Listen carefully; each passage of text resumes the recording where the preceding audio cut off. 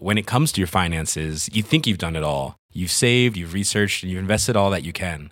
Now it's time to take those investments to the next level by using the brand behind every great investor, Yahoo Finance. As America's #1 finance destination, Yahoo Finance has everything you need, whether you're a seasoned trader or just dipping your toes into the market. Join the millions of investors who trust Yahoo Finance to guide them on their financial journey. For comprehensive financial news and analysis, visit yahoofinance.com, the #1 financial destination, yahoofinance.com.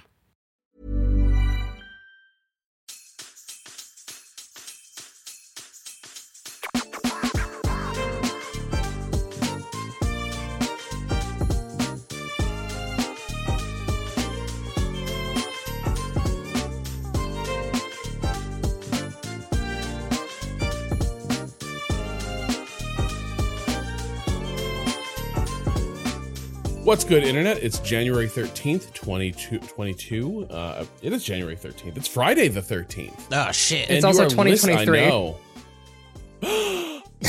No! Caught you, motherfucker. It's Friday the 13th, 2023. You are listening to Waypoint Radio, episode 534. I'm your host, Rob Zachney, and I'm joined by Ricardo Contreras, Hello. Patrick Klepek, What am I going to watch tonight? Friday the 13th is a horror night. I'm going to have to give this some thought. and Renata Price. Howdy. So, Patrick, if memory serves, we had intended an entire holiday podcast segment, perhaps after the break, where we addressed listener-submitted Game of the Year categories. But then our main concept for the show ended up going for 4 hours. And It was very good, though. It was an awesome podcast. I could not have it. Very funny, though. I was, I think on a previous podcast, shout out the previous to the /filmcast, now the filmcast, as being where I had heard of that format and adopted it for us, and then heard from one of their co-hosts, Devendra Hardwar, and it was like, hey, oh, it was really cool. Devendra listens to our podcast, and it was like, it's really cool that you adopted the format. Yeah, we got rid of waiting until the end for someone to talk because it seemed to make the podcast really long, and I was like, oh, you don't say. It did that for us, but it was a really good podcast. We got a lot of good feedback from people about it, so we did have to cut, as you mentioned, the user-submitted Game of the Year categories that we had intended to do towards the end there. So, then we said, well, it'll be our first show back. We'll stay in the holiday mode. When we kick off the new year, we'll resume with the listener-submitted Game of the Year stuff. Other stuff happened, so we had to put it off. But now we are getting around to it. And Patrick, do you want to lead us off with this Maybe list of we should. listener You know what? categories? I didn't think. This is me just thinking of it now. But Okay. maybe what we should do is I pasted to you the categories I had picked from the users. Maybe I will pick one, and then we'll just do the same thing. Everyone can pick a category. It's like a little present that you get to deliver from this list to everyone else. So, no, what? No, I won't start. Rob, you were sick. You're still sick. You had a migraine last night. Oof. You pick a category for us. Where are we starting? Oh, wow. So I guess I would start with where is it now? Oh, game you most wish you'd enjoyed more as a fan instead of a reporter, critic, podcaster, etc. Yeah, this is an interesting category because I think for Ren, you're still relatively new to this breaking how you play games or enjoy games. But it is something that happens over time where this job changes how you play or even how much time you dedicate to games in a way that can be unfortunate sometimes. Yeah, I guess I would. So this is part of the ongoing.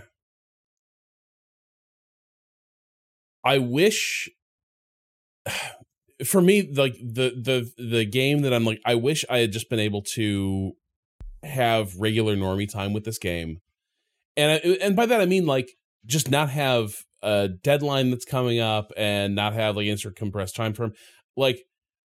I wish I had just been given Midnight Suns to play. I knew you were gonna say that. I knew that was gonna be my guess for you. Then like just see what you think of it.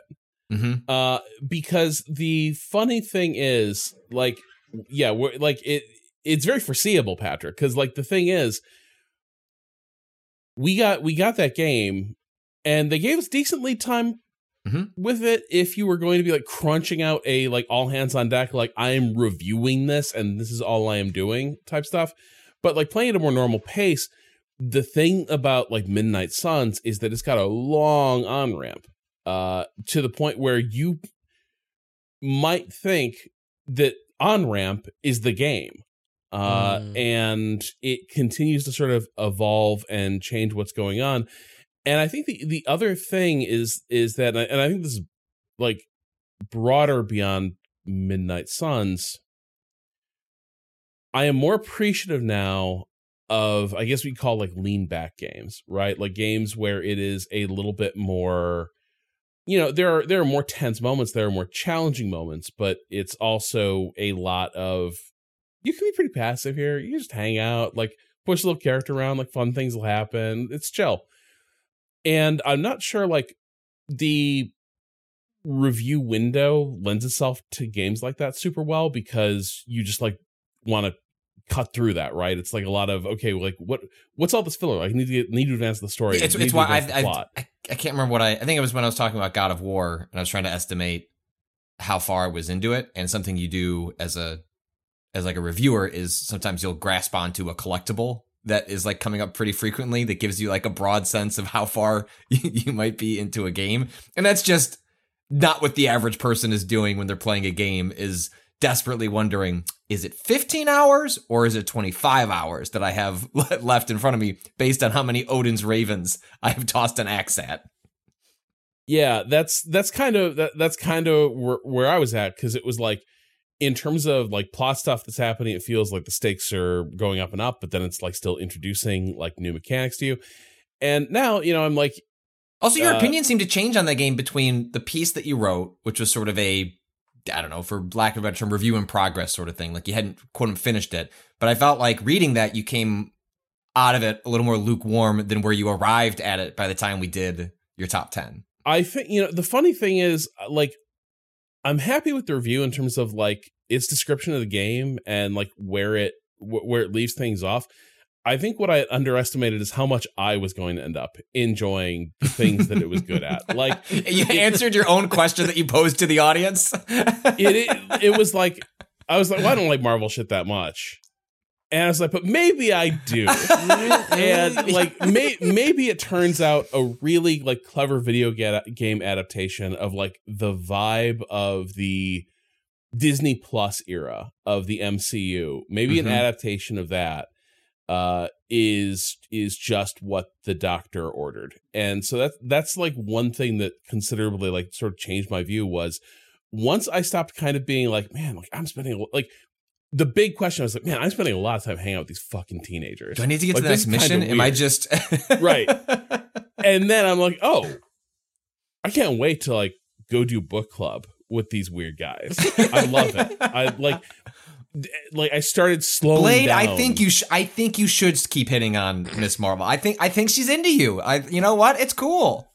There's so many good little bits later. Like, there is a bit later where so you remember in that part where like Captain America crashes the book club that is entirely about letting Blade talk to Captain Marvel. Later, Blade, don't hit on Miss Marvel. She's too young. Sorry, I'm confused by Marvel. Captain Marvel. Later, well, to be Captain fair, America, hang on, but like later, Captain America takes you aside, and it's like, hey, I've got this weird like feeling that like book club isn't really about book club. And I'm like, yeah, interesting. And he's like, it kind of feels like the whole thing is about like Blade wanting to be friends with me. And he's like, how do I like, how do I let him know that it's cool? Like, if he wants to be best pals, I think the world of him too. And we should hang out more. We don't need a book club to do it. And it's like, it is so perfect. It's like shit like that is like a big part of the joy of that game. The other part is like the card game takes a long time to develop what's interesting about it. It does get there. Like in terms of like the card crafting tier, the card upgrading path, how you get these things into your system where you can create them and like customize what the characters are bringing to the battle. There is a lot happening there, and you cannot even like scratch the surface of it before like 20 hours. Like this is the other weird thing is like Midnight Sun, like we joke about like what people say about like JRPGs, right? Well, it really gets good after like 30 hours.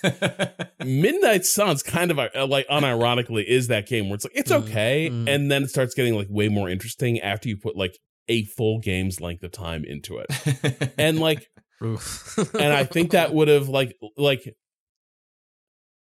and I wish basically I just like not even had to like think about like working out an opinion on it for like 4 months. Yeah.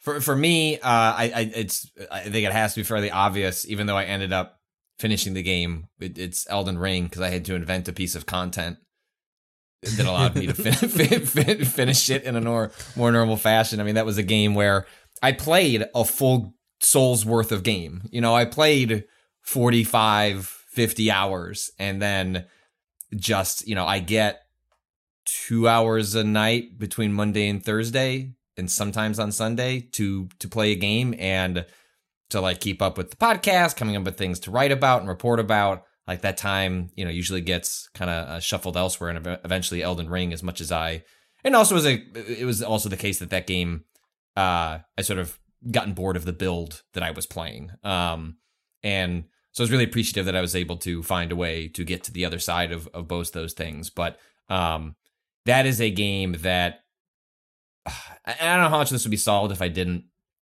have this job, but the thing that I don't have time to like connect with my friends and like play co-op with them. Like some of that circumstance, it's like separate from my role as a parent, where that impacts my free time. But and so maybe like almost for me, like it's often when I think about this question, it's less about what my job is as much as if my kids didn't exist, what are games, right? Like, I think I'd be really into Destiny. I think I'd be playing it a lot, and I would have a group, and that would be cool. That life doesn't, or if it existed, it would exist at the expense of everything else that I would want, like, have time to play. And so those are the sort of things that, part of it is because I've just done this job for so long, I cannot separate like the two things anymore. They're so ingrained, which is why it's always been interesting to talk to someone like I don't think I am disclosing anything inappropriate when Austin told me after he played Midnight Suns, it was the first game that he was so pissed he wasn't on a podcast in a long time. Like, it wasn't Elden Ring, it was Midnight Suns, because he was just like, there's just so many things going on in this game that I want to talk about, which I feel like is something you arrived at as well, Rob, even if it took a little bit longer to get there. But for me, it was an Elden Ring. It was a game that I wish I could have kind of luxuriated in a way that my job and my personal life don't really allow me to as much. Anybody else?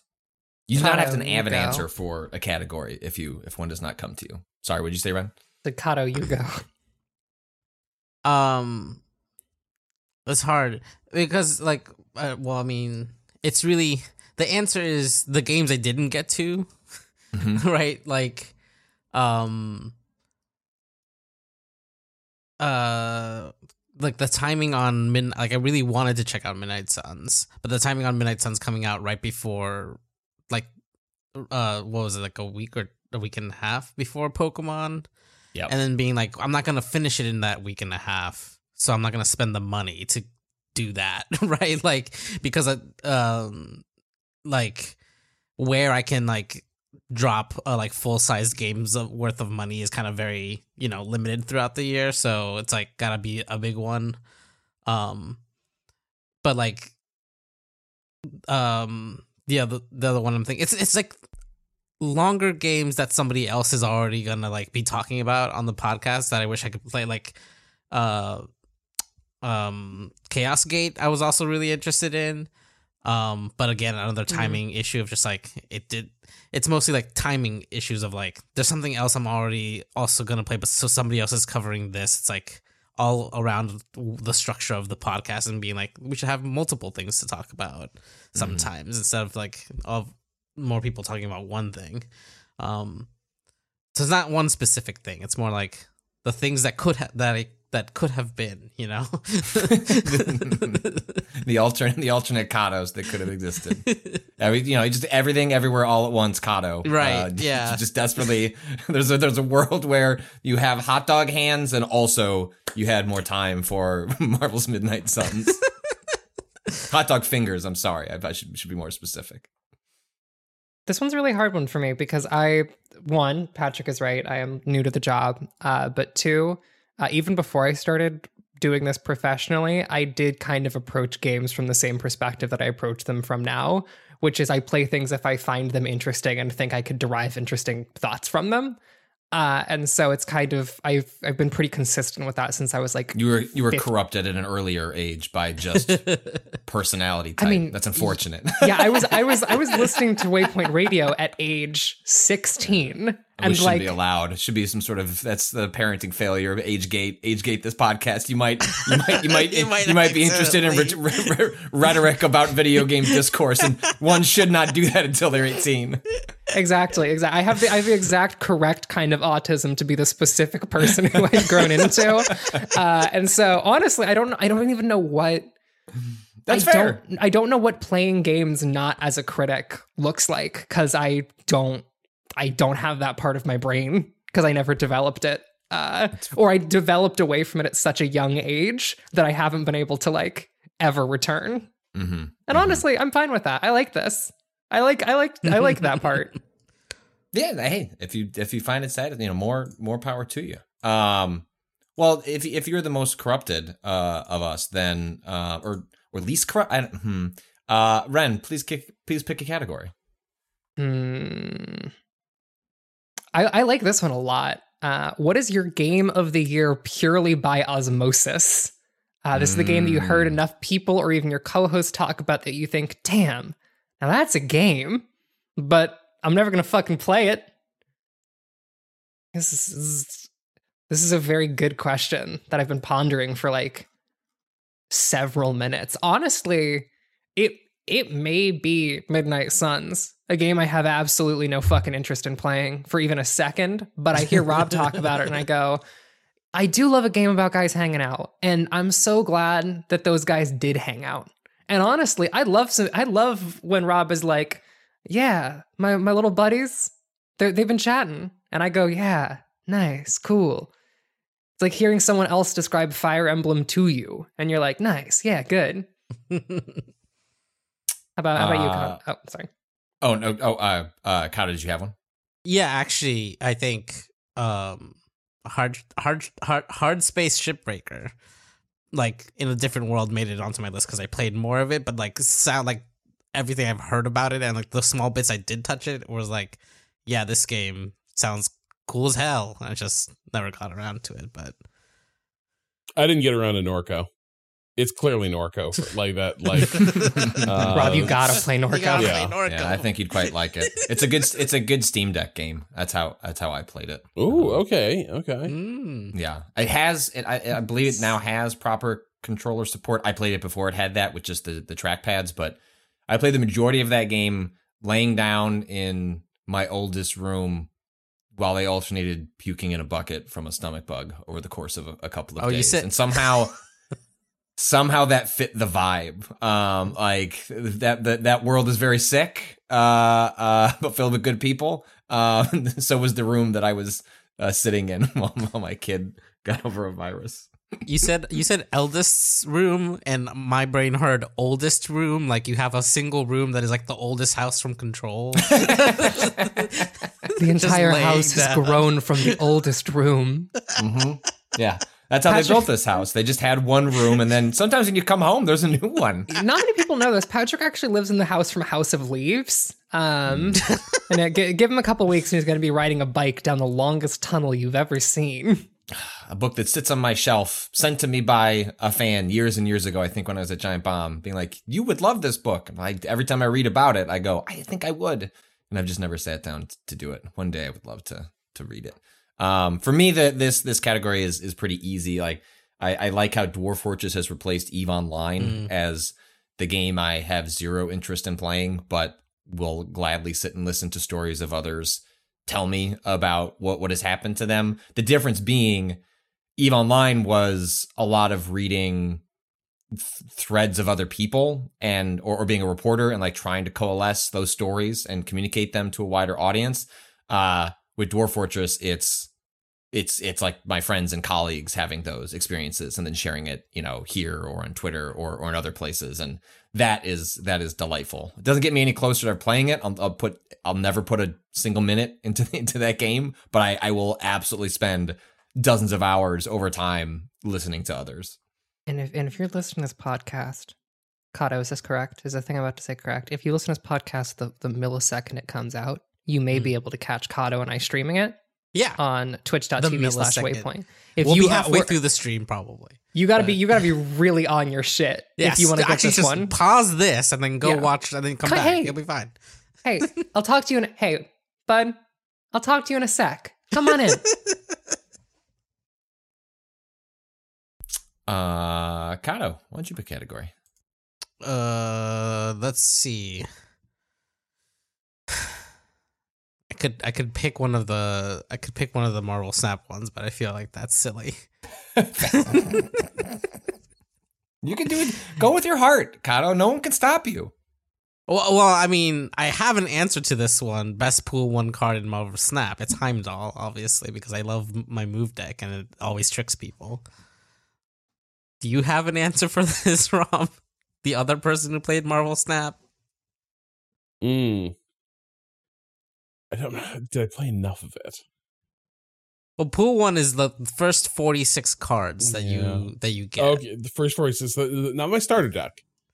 No, Okay. but like the starter deck plus. Where do I see? Okay, hang on. Pool one. Here's a list. Here's a list. I got one. Okay. Boop.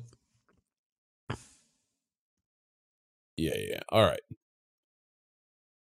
Oh boy. Oh wait.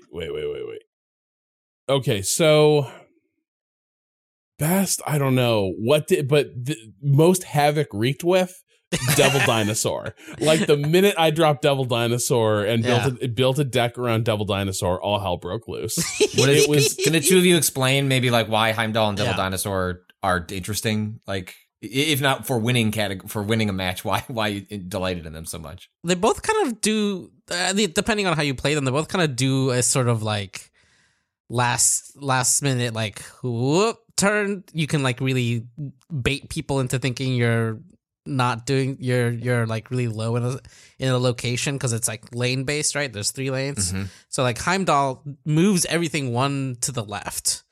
So like people will build and kind of like understand like how much power you've placed in a single zone, and then if you could just on the last turn, no, I'm over here now. Add to that, there's a bunch of. Is everything on the left move to the other side, or is it only as far as the left? Just as far to the left as you can go. But there's also add to that a bunch of cards in different pools that all have like when this thing moves locations, it gets plus power depending on how many other enemies are there or how many of your cards are there, or it multiplies itself when you move and stuff. So like it's just like a really fun, like you think you've gotten me, and usually this works out because of the snap mechanic, right? Like the mechanic where you're grinding up through levels in order to like get higher and higher like rank, the like betting system. Basically you can like make someone be like, oh yeah, I've got this person, and like bet back, which means you're at the maximum amount of like cubes that you're gonna get for that game, and then you boom, just like totally trick them. And I don't know if you play Devil Dinosaur similarly, but that's one like mode of playing it is where like Devil Dinosaur can like you wait to expand your hand until the last turn, and the Devil Dinosaur grows a lot at the end, but it can also just be like, you know, ridiculous amounts of cards in your hand to like make it big from the get-go.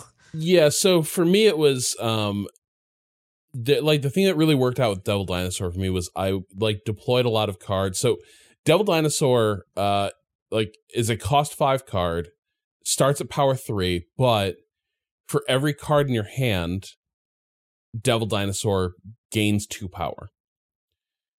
And so I had a lot of cards where I would either get, like, I would basically draw from my opponent's deck, or I would have cards that would double. Like, I would keep Sentinel around, which is a 2/3 card, but if you play Sentinel, you add another Sentinel to your hand, which isn't so useful if, like, there's not really a point in playing, like, tons of Sentinels, really.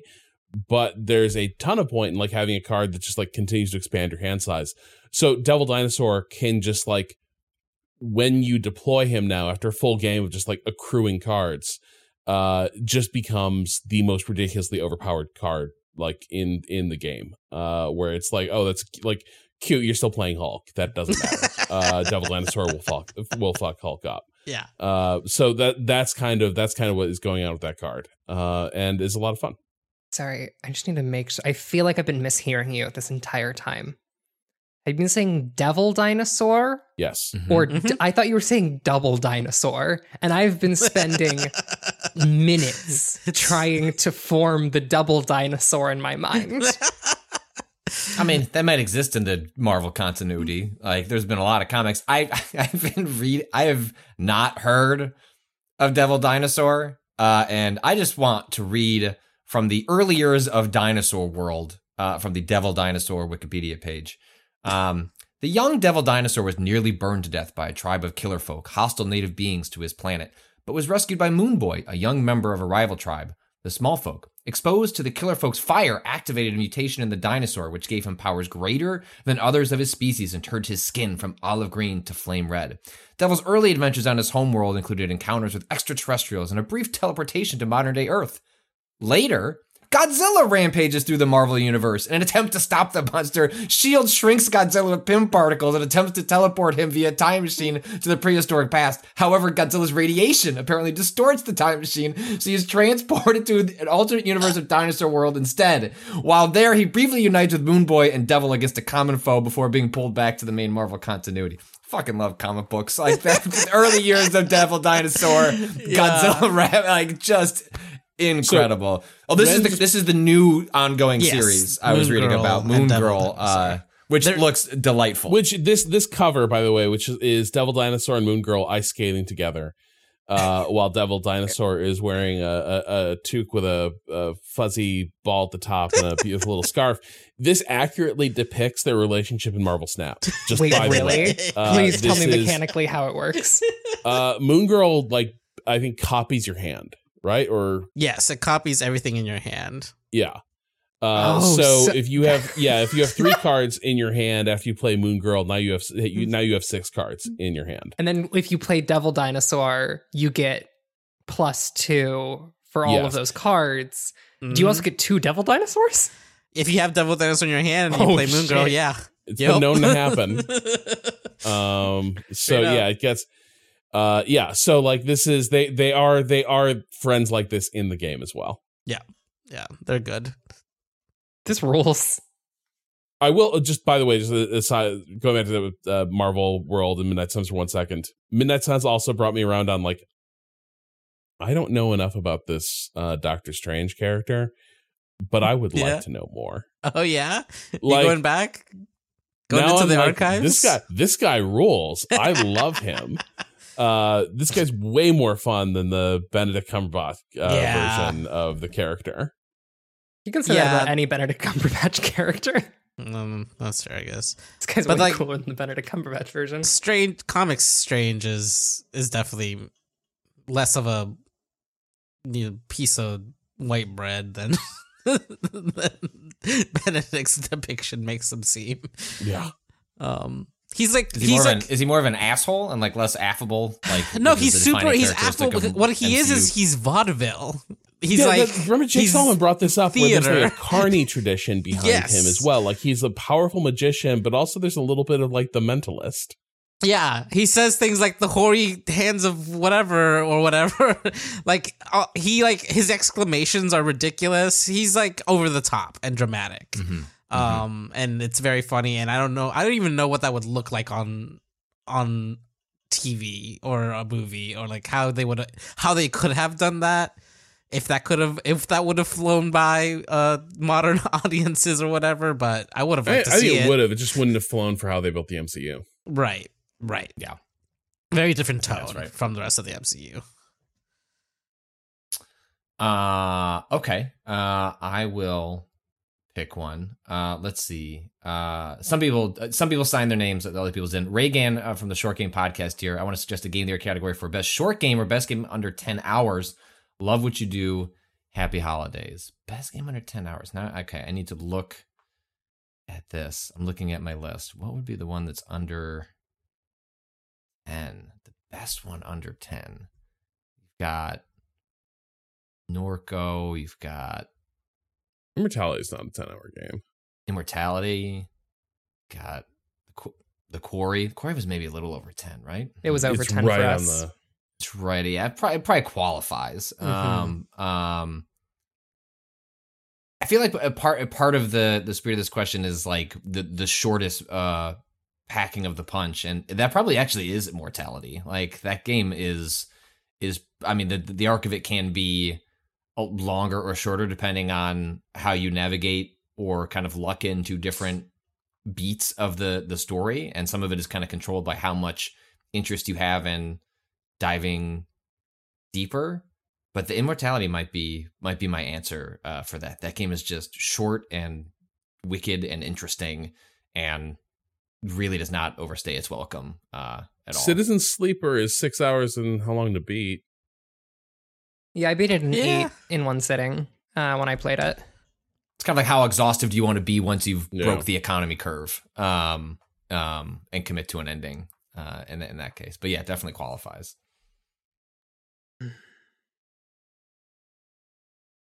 I have 2, I think. I feel like Norco feels like it's right on the edge there. No, Norco's only 6 hours. Really? Yes, Norco's very short. It felt longer. In a good way. Like I felt like there was a lot there for me. It does a lot of cool stylistic stuff in those 6 hours that makes it feel bigger than it is, but now it's about 6 hours long. I'm debating. My playtime says 8.2. So I guess it also depends on how you read. I'm debating between Hyperdemon, which is a game that can take 3 seconds. And if you play, if you play Hyperdemon for 25 seconds, you will get what that game is doing. You will understand. That's what I did. I played it for roughly 30 seconds to be able to talk about it with Ren on a podcast, and went, I'm good. Also, this is amazing, but also I'm good. And your mileage may vary. But yeah, it's either Hyperdemon for me or the other one that I was bouncing out was Iron Lung. It's Hyperdemon or Iron Lung, because I look at Iron Lung and I'm like, it's less than an hour long, and it was number 5 on my Game of the Year list. Like it's something else. That's a really good one. How long was Neon White?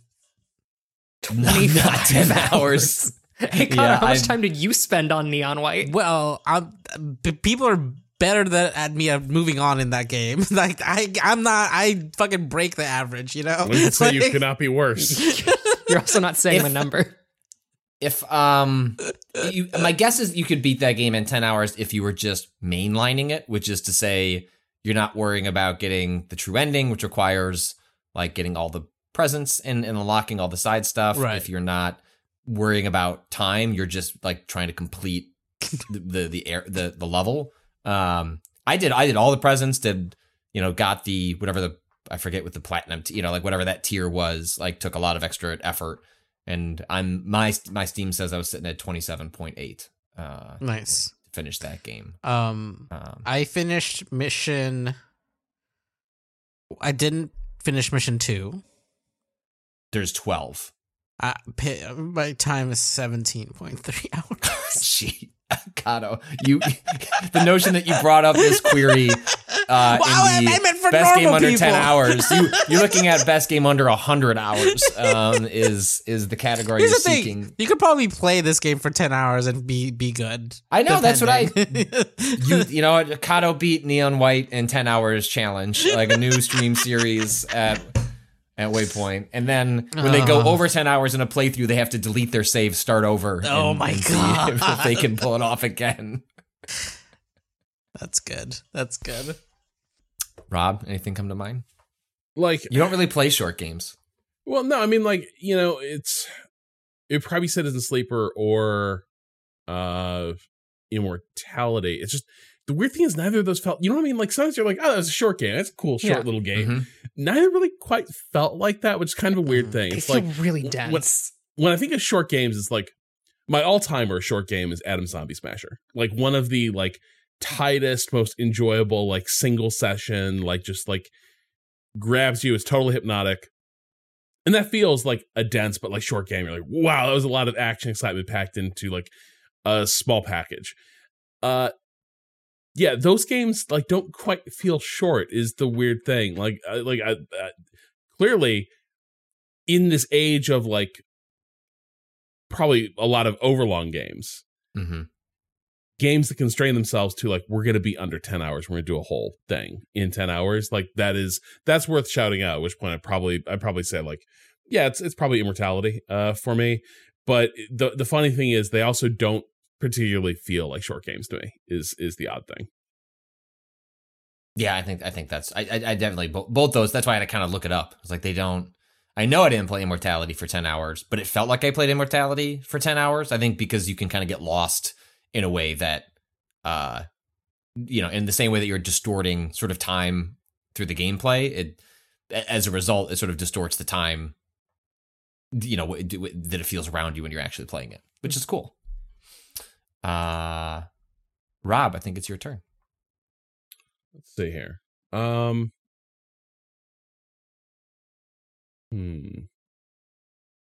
Well, this is ironic for me because I didn't really get to have one of these. I'll play this over the break game of the year.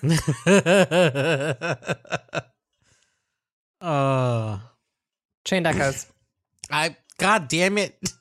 Let's presume another break. Let's another holiday is about to occur to us, Rob. Like 2 weeks are coming up.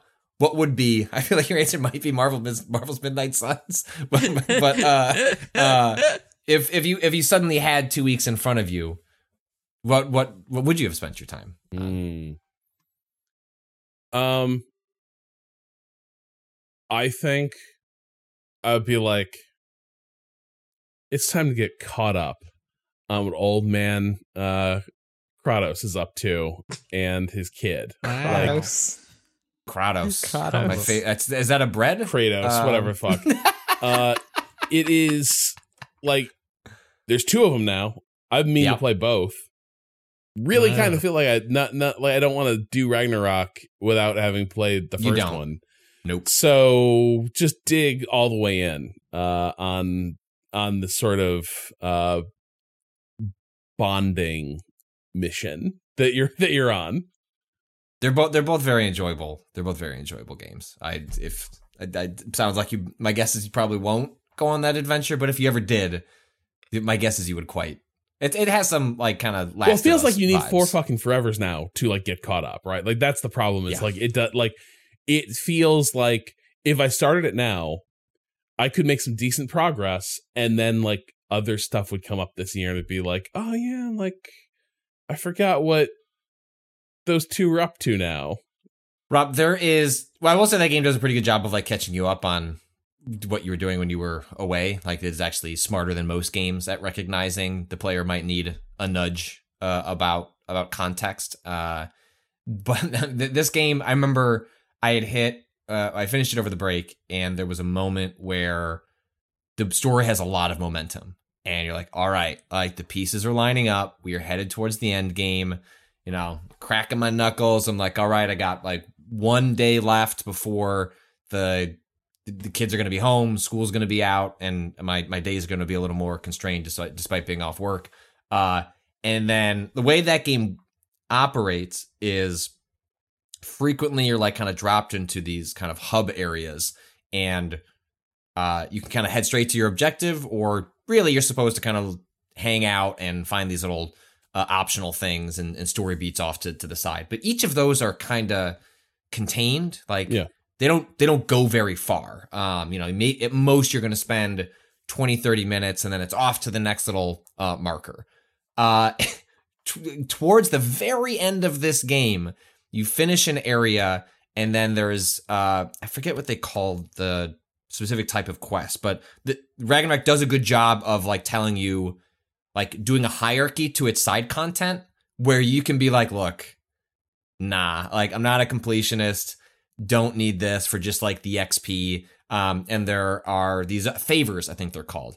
And those are like, hey, these are huge meaty side quests that are going to have satisfying fights and new areas to explore. They're optional, but you won't feel as though your time has been wasted. And this one towards the end, Rob, it's 15 hours. It is a whole ass space. It is just enormous, has cool stories, unique areas. It is, I have to can only imagine like a crucial piece of story was lopped off of that, and then it was turned into a piece of side content they didn't want to fully get rid of. But I then blasted past the remaining time I had with my kids at home, because I didn't want to not. Once I was there, I was like, well, all this is the good shit. Like, I'm not leaving here, even though the game is like scratching at the back of your head, being like, but also like the world is going to end, like you're cool. Like, don't worry about it. You're fine. But I mean, it's a game where like, it's already long. You're kind of feeling the momentum to finish it. And then it's like, I don't know. Like, maybe you want to solve this mystery over in this desert area for 15 hours. It's like, okay, I guess I'll do that. And it was delightful. I'm glad I did it. But that is sort of the kind of game you're signing up for in both of those in a way that can suck up a lot of your time, for sure. Yeah. Let's see. For me, I managed to cross. You know what? Midnight Suns is probably going to be the game that I keep telling myself like I should probably, because you did Callisto. I did Callisto. I did Signalis. I did God of War.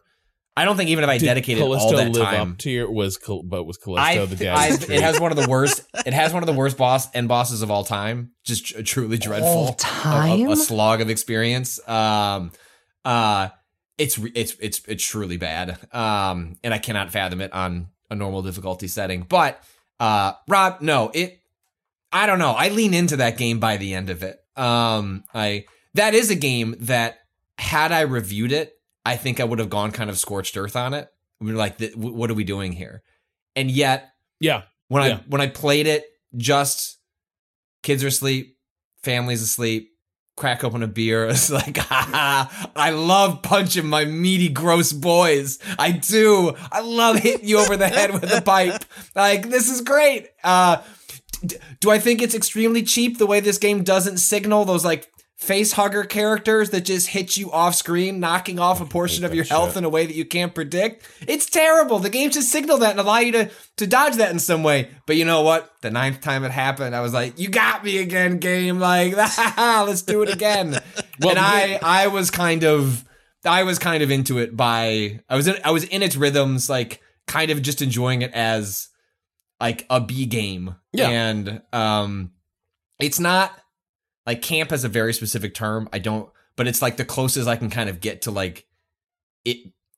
Its intentions are different for what I enjoyed of it, but I kind of went along. Like once I found that groove, I was quite enjoying myself. Were you by the tempted end, I to was buy like, the extra deaths? Were you tempted to buy the DLC where like you get if it was the extra, they're doing a single player DLC, and believe me, I will purchase those extra deaths. Don't need to send the code. I'm happy to send my money along. Although put those people in the credits, like that's bullshit. Like I saw that story about how they did not put everyone in the credits that worked on that game for years on end. But gross. It's good. It's good. It's not. Is it good? No. Is it good? It's good. And so, I feel like what I want to say is Midnight Suns for this category, but the game that I keep scratching at and it's not working in short chunks on my Steam Deck the way that I want it to is Pentiment, because I can't quite get play enough for that game to get any of its hooks in me. And it does feel like the kind of game that I would have needed to sit down and just play. Like, the setting does nothing for me. Yeah. The writing does nothing for me. Not in a way that is meant to be, derogatory. It's just, it's the kind of thing that I would need to get a couple hours into to fully immerse myself in the setting and where the arcs are going. And in its current form of my kids are watching 2 episodes of a show, I've got like 15, 20 minutes to look at this. It's just not the ideal way to play it. And I wish that's the game. If I had another break in front of me, it's like, all right, I'm really going to set aside time, get into this game. And at the moment I don't really have a setting for that. Is there anyone else, a game that, if they were given a bunch of time in front of them, they would dig into? It's okay if everyone has been converted to Marvel's Midnight Suns. I said Chainbound Suns. I stand by it. Champion. Yeah. Okay. That's a good answer. It's a long JRPG. I said, God damn it, because Ren stole my answer. But this also, if we want to segue here, I have a segue for one that is like, sure, you're up next because anyway. you said Pentiment. Best game you swear you will get back to in 2023, but it's an empty promise. Yeah, which to me is going to unfortunately be Pentiment, mostly because I made the mistake of starting to play it with my partner. And so now I cannot continue without my partner. And that's going to be like... Did you get divorced? We'll get back there. What? Did you get divorced? No, I just mean like it's difficult to find time for the both of us to sit down and play a game, because usually what we're doing is like watching stuff with dinner and like doing other things than play games. Like our dedicated time to sit and play games together, there's not a lot of that. So it's like, I might finish Pentiment in like 2 years. But I'm not gonna finish it. Is it the kind of game that you would have to bring up, like, let's play some Pentiment, or would they bring up? I guess what I'm asking I would have just to bring sort of, So what you're saying is just don't bring it up and just play yourself some Pentiment, kind of. No, because I feel bad because we already started it, and she's invested. Hang on. She's invested in she's it already. invested in it, but she's not like invested in the, like, she's like, let's Enough play to more ask. of that. We're busy. I have questions.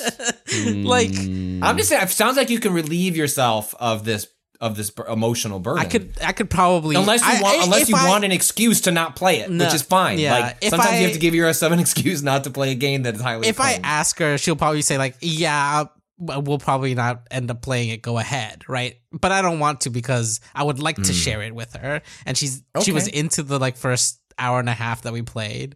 But it's just like, usually we would watch TV because if we're eating dinner, you're doing something with your hands anyways, right?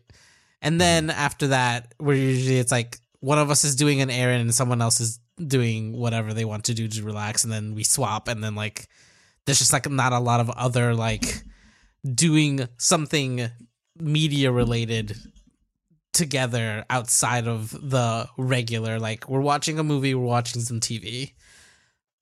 But the moments when that does happen, it will be Pentiment, and I'll, that'll be like in a couple of years, I'll finish that game. Is that a game that, because this is what I'm trying to figure out, like how I can fit it into my life and make actual progress on it. Does it hurt to like pick up and play it in different chunks? Does it have? I don't know.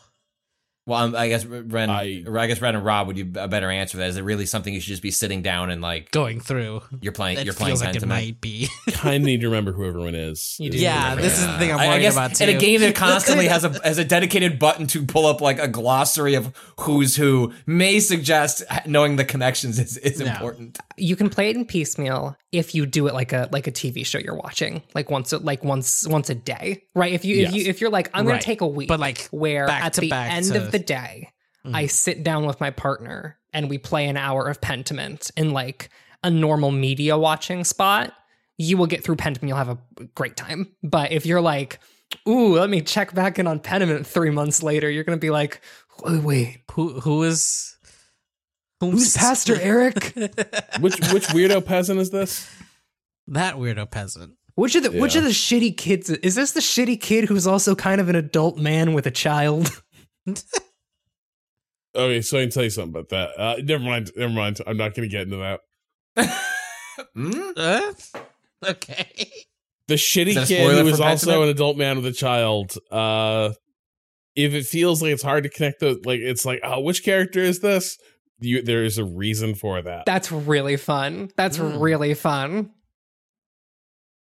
Damn, I gotta get back to Pentiment. Ren, did you want to pick a category? Unless you, and also if you had an answer, if you had an answer for this category of game you would play if you had more time in front of you at the moment. So you get back to in 2023, but no, it's an empty promise. Also, Chained Echoes. I'm not getting back to that shit. Really? Congrats to Chained Echoes. No. I hope you have a nice life. Listen, Chained Echoes is going to be able to take home a lot of awards, and I feel like that'll be a solid consolation prize. You know, they got 6 Waypoint Game of the Year awards from Renata. Just don't look at the fine print. Waypoint's going to become the Guinness World Records. Where we're just selling people bespoke awards. Hey, you know what? 2023, my year of Demon Souls continues. Yeah. Really gonna just pick up where you really left. Where did you leave off? There's like quarry with some dudes who were fucking me up. The mine. Yeah. Were you going it in wasn't order? going well. I was running into I just mean some issues. Did you fight that kind of the what's the kind of the mechanized spider is one of the early bosses there, right? Like you walked down the hallway and then I just mean you can technically skip around what world you're doing in that game. So I was like, did you like start at the first one and then stop at that left second to right. one? Yeah. So I'm like pretty far along with Boletaria. Oh man, I know what broke me. God, the swampy one. You just keep going down the endless cavern. Yeah, the best one. Every fucking moment. The best one. I mean, that's a thing that It went on forever. It went on forever. So much swamp. And then I just took a wrong turn and got swarmed by little like rat things. Yeah. And fucking died. Mm-hmm. And it was like, it was forever. It was forever. It was Rob, now try to imagine that game, you know, is a very famous, infamous section from the original in which it ran. I mean, you're adding up the frames personally as you're like playing. It ran in the teens. I think is like how that ran and just imagine trying to do that section because I was going there because unplayable. I was running into the one with the skellies. I was like starting to get rocked by some of the things that weren't skellies there. Where there were some big boys. And then the quarry, I was just not like, it felt like I was not really kitted out to deal with what was confronting me there. Did you ever do the Tower of Latria? Did you get far enough to I did a lot of experience tower. that? Did a lot of tower. Okay. Weirdly enough, I got along very, very well with tower. But yeah, so I was like, I'm going to try something else. And I started going down to the swamp a lot. And that broke me because I was like, I'm really on a good run here. I'm making a lot of progress in Swamp Town now. I'll bet I'm almost to a boss and I'll get there. And I must have been close. I might have even like been seeing like the gate. Like it might have been close enough to see that. But I just like, if you got close enough to the gate, you were close enough to open up the shortcut that I don't remember how obvious the shortcut is. It kind of runs along the wall on the right-hand side and then oh my God. allows you to get to that fog gate. I don't think it's very obvious, Oh my honestly. God. I don't think it's obvious either. Because it's kind of a diversion off the side, right? But it felt like it was like right. It was like 90 minutes of like painstaking like tiptoeing through because like also it's dark as hell. Yeah. Like it's just I have to keep making sure that like if I walk forward I'm not just going to like plummet to my death. So best video game experience under 10 hours. Rob going through the swamp area in Demon's Souls. Anyway, this year I'm going back. I would happily, you know what, Rob? Just do what I do. Put on a Twitch stream. Daddy's day off. Yeah, Rob, Daddy's Day Off. Rob and Demon Souls. I'd be happy to, that game was Rob was convinced some of those PS5 features were like the future of games. That one time that we had that stuff early, it was magical. It was magical. Yeah, you basically brought me into, to watch your video stream so I could help you with a little section. I was like, this is amazing. I'm going to do this all the time. Rob, that's the one and only time I ever used that feature on the PS5. Well, and now you press the little PlayStation button or whatever, and it's just the most random assortment of videos too that's suggesting. And so the whole idea of it's going to find useful things that are relevant to what you are playing. And it's the shittiest algorithm possible is just suggesting trash. Yeah. It's hey, some random guy saved 5 seconds of gameplay from this section. You want to watch his video? I'm like, no.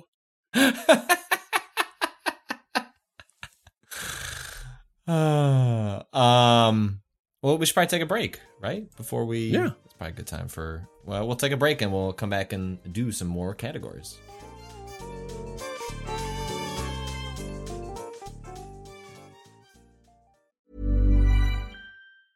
Hey, I'm Ryan Reynolds. Recently, I asked Mint Mobile's legal team if big wireless companies are allowed to raise prices due to inflation. They said yes. And then when I asked if raising prices technically violates those onerous 2-year contracts, they said, "What the f*** are you talking about, you insane Hollywood ass?"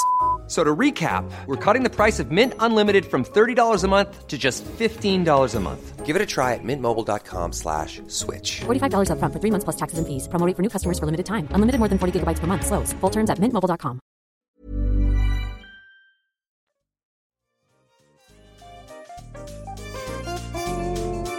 And we're back. Ren, I think it was your turn. I think we got distracted on the way to you picking a category. Best Goblin Mode game. Ren, what is your best Goblin Mode game? I think my best Goblin Mode game. Is a Goblin Mode game? Is it one in which you? This is a positive. Do you feel good about yourself? You're like, I need to go get entranced as the Goblin, or is this other people looking at you and going? To me, it's I am in Goblin Mode. Yeah. Okay. And here's a game that will enhance that. Mm-hmm. So I had a couple of answers. I've been thinking about this deeply because for a second I was almost like Hyperdemon, but Hyperdemon isn't Goblin Mode. Hyperdemon's like trance mode, and that's not what I'm looking for. I'm looking to be a grimy little goblin and just eating up my little goblin snacks. And I think for that, for being a little freak, when I'm feeling like a little freak, I boot up Cruelty Squad, which is not from this year, but that is the game where I'm like, I would like to just do some weird shit for 15 minutes. I'll boot up 15 minutes of Cruelty Squad and go about my day. That is a strange video game. Recently got the grappling hook power, where you use your intestines as grappling hooks. Yeah, Nice. That was one of my favorite games of last year that I played for less than an hour, but then just watched endless videos of. Did not enjoy playing that game as much as was just entranced by what it was trying to do, and then couldn't stop watching videos of other people actually doing it. It is a game that you can't fully understand how weird it is without at least playing it for a little bit. The videos do not fully convey the experience of reloading a gun with moving your mouse up and down in Cruelty Squad. There is a mission in that game where you have to take out your landlord.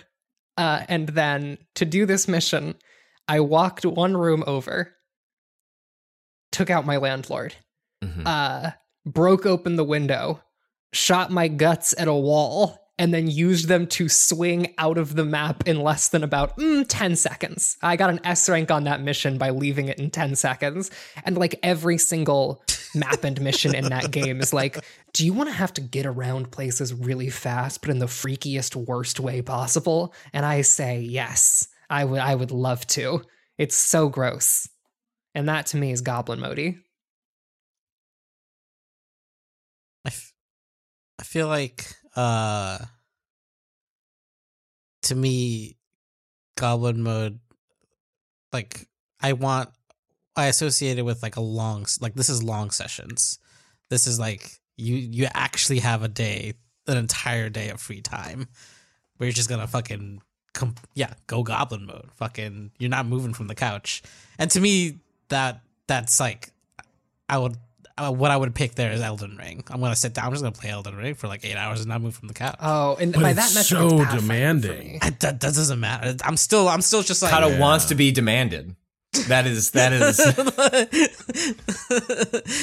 I'll never reach the end of this. Thank God.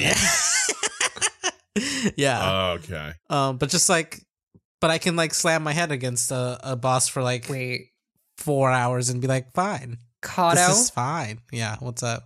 Sorry, I don't want to be your therapist in this moment, but are we sure that Elden Ring is your favorite goblin game or your best game for a depressive mood?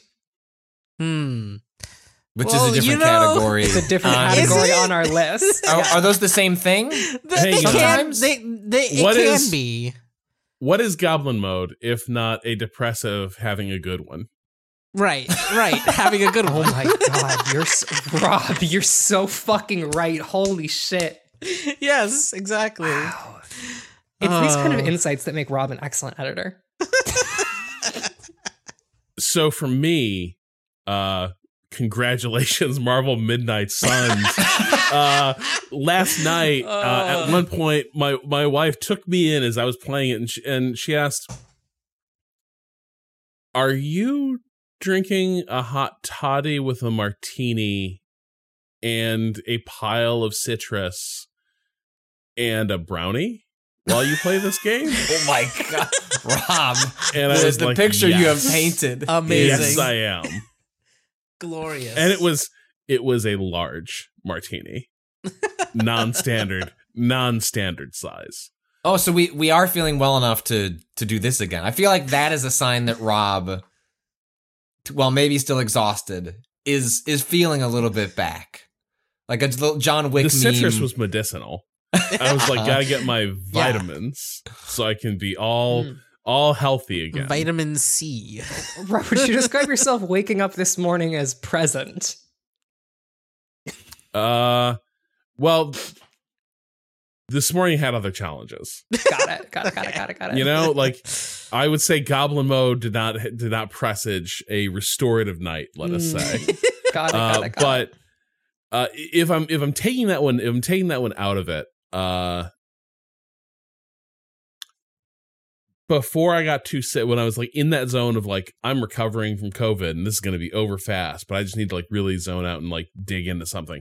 Darktide felt very goblin-y to me. Whereas like, I'm just going to run these missions and grind that currency to get loot, so I can buy different upgraded versions of the same guns. Yeah. I love it. So that was very much the other sort of goblin mode experience for me. Was like, reminded me a lot of when I was laid up and I was playing a ton of like Destiny. What was it, The Fallen King? Taken King. Taken King. Yeah. Yeah. It reminded me a lot of that in terms of just like, that mission was so good, I'm going to run it like 4 more times today. I think I already gave my answer in Rob asking me about the Callisto Protocol, which was, I don't really get a chance to go goblin mode until that like couple of days I get where my holiday overlaps with my kids being away and occupied. And like the 2.5 evenings that all I could think about was like, I can't wait till everyone goes fuck to sleep, and I'm just gonna open the biggest, most high alcohol content beer I can, and I'm just gonna bash some squishy boys around for a couple of hours. Like me just hootering and hollering on my desk, beating the shit out of these gross creatures of the dark. That was me. Listener, I cannot like stress enough. There is a point in the game. There's a conceit that the Callisto Protocol has, which is that they started terraforming the moon. They gave up on it. And they were just left with all these fucking trees and logs. And what are we going to do with them? Build enormous, colossal wood chippers and plant them all around the space station. so Like, that we can get rid of all this. I mean, this game, like, lots of games signpost what's about to happen, right? Like, you know, yellow on the wall to show where you're supposed to climb. This game, every time you entered an area and you just see big juicy grinders, and it's like, all right, I know what you want me to do, game, and you know what? I want to do it. I want to do it for you, baby. I want to throw this guy up against these giant knives and just watch them explode. Also, we had to strip mine all those precious metals and rare earths. So that we could appropriately have the mist of blood hang in the air and get perfect like volumetric lighting shining through it, so that after you've thrown a half dozen dudes into the giant wood chipper with the fan blade attachment up above it, the entire scene now is like sticky red, where you can like feel the little blood spackles like sticking to your face as you continue to go on your adventure. That's that game. It's like, yes, video game, I know that you're very proud of this two-headed enemy design, and it's so cool to blow up one of their heads and then blow up the other head. And you know what? I was a little annoyed after the third appearance, but the fourth appearance, let's blow that out of again. Fuck this twin-headed guy. I'm ready to rock. That's me. And somehow I'm convincing myself that the Callisto Protocol shouldn't have been an honorable mention and should have been like the number 3 experience I had with a video game this year, while also having been said, like, I don't know if it's that good, but you know what? Sometimes you just find a game. They're like 6 hours. Hope you like punching guys a lot. After that, you will never punch anyone ever again. It is the worst, most pointless. You're only punching because you enjoy the thrill of it. Not because the game is demanding it. If you don't get into it and start punching dudes, there's less chance of you getting to see your character turned into ground beef before your eyes. It's true. It's true. And what else are we here for if not to watch my jaw ripped off at such exquisite detail that should be potentially illegal? I think that was everyone, right? I think everyone gave their Goblin Mode game. Where does that put us? Kato? Is that Rob? Is it back to me? We've completely lost the track of things. Yeah. Was there an order? I don't know. How many times have each of us gone? I've gone 3 times.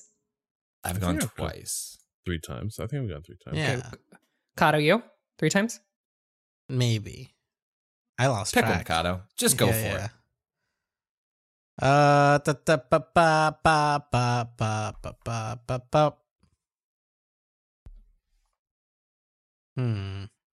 I really thought that song was going to get you somewhere. I thought so too. I'm curious, actually. I need to go back and listen to our reaction to this, but best Rob reaction to an Armored Core trailer. Were there some particularly good lines in that? I feel like I'm forgetting something. Wasn't it just one big reaction? It was. Yeah. I think that is just summing up. Yes, there are not multiple, but it would like it is clipped out. I put it on our Twitter account at one point, a little after the Game Awards. But yes, there is a specific moment where a certain type of gun comes out that Rob just slack-jawed, just fully converted to becoming an Armored Core fan. I don't know, may never play a single one of those games, but became a fan anyway. In the 6 trailer? Yeah. Is it the spear cannon? Was it from that trailer or was it from a... No, this was from a previous one. It might have been a cinematic too. But it wasn't necessarily gun. I think the thing that really caught my eye was it was an air-launched munition that detached into multiple sub-munition rockets. That really fired me. A classic 8 to No Circus situation. Right. Here. Right. See, I love a spike driver. There's nothing I love more on a big robot than a spike driver. Just take a big spike. Beautiful. I wonder if I tweak this slightly, if people would have other thoughts, because I have one for this best Rob reaction this year to something. Sure. I have a favorite. My favorite is Rob's reaction to Grandma's head getting blown off in the quarry. where everyone else in that fucking room goes, "Oh God," and Rob screams like, "Fuck yes!" I forget exactly what you say, but you're so into it, and everyone else is like groaning, like, "Oh my God, what just happened?" It was beautiful. That's a good one. That's a good pull. I endorse. I heartily endorse that. I was so thrilled that at their purity of vision, they were like, "We're going to show you this woman's face get bisected with shotguns." Yeah. And they lingered over it. Yeah. It really wasn't did. like just pink mist and we're not going to like talk about what happened here. No. It's like we're going to show you this guy cradling his wife's like head, but they both had it coming. They both deserved this. So it's like, haha, yeah. I feel like this was more of a broader arc than a specific moment, but every time we get a new upgrade tier in Power Wash Simulator, Rob would just be completely tickled by the new levels of pressure and angles that we could. Like every time you realize how much faster you could clean a roof, you're like, "Oh my God, the efficiencies here are. How did we live before this? I can't believe it. This is incredible. We got to get back to that game at some point. I wanted to see the second half of that. That was some of my favorite Rob moments. Was every time we realized we had enough money to buy new equipment in that game. Beautiful. I think there was some Chaos Gate moments where everything came together that felt very good. There was some tactical mastermind moments where I was like, yes, this is Rob Zacny operating at 100% efficiency. That game generated a lot of like delightful moments. That game understands its assignment perfectly and like truly revels. Do you remember when we had a really good plan and then we threw a grenade and it set half the fucking map on fire? Yeah. We didn't see the oil that was all over the ground. That was quite literally coating every inch of the ground. See, this is game graphics have gotten too good. If we just like angled the camera differently, we would have seen like we were supposed to see a sheen. If we had just angled the camera differently, we would have seen a beautiful sheen and we would have known like that looks oily. But, from the wrong angle now, games are so lifelike, it was just invisible.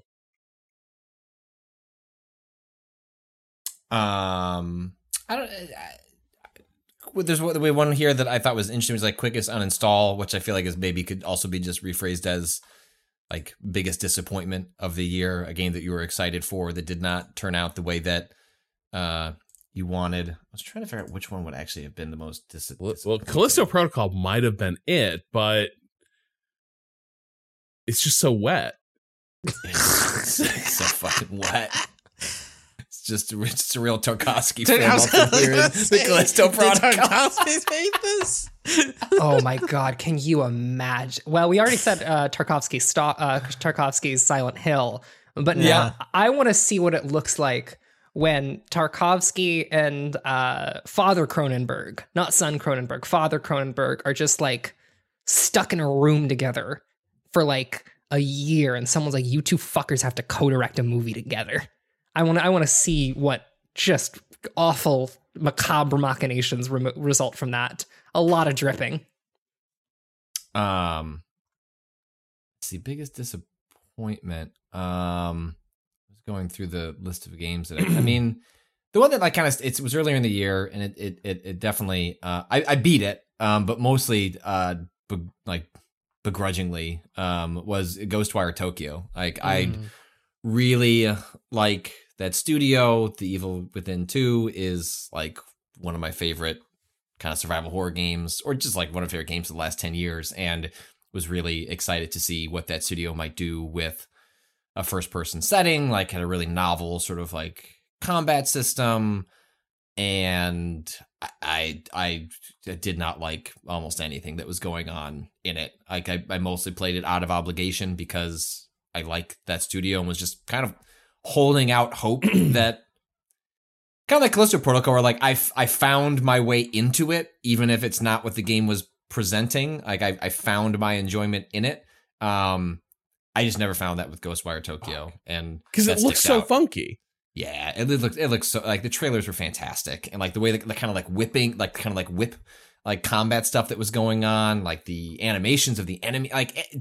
aesthetically, it still has a lot going for it. The aesthetics are really what got me through a lot of that game, but the actual act of playing it, the story it was telling, like kind of here nor there. And that was kind of actively my biggest disappointment for the year, or at least a pretty high ranking one. Anything else come to mind for other folks? I wanted to like Stray more than I did. You know, it was nice. It was pretty. Did you play it all the way through? No, I didn't. Yeah, it really kind of falls apart in the last third or so. I thought like where it kind of goes at the end, I was kind of like it's I think I was just almost there, and it's just like, but I don't know. What are we doing? It's a cooler in premise than an execution, and very pretty to look at. Yes, Kato standing over that cat, being like, "Get your life together." Una, what are you doing? Man, quickest uninstall.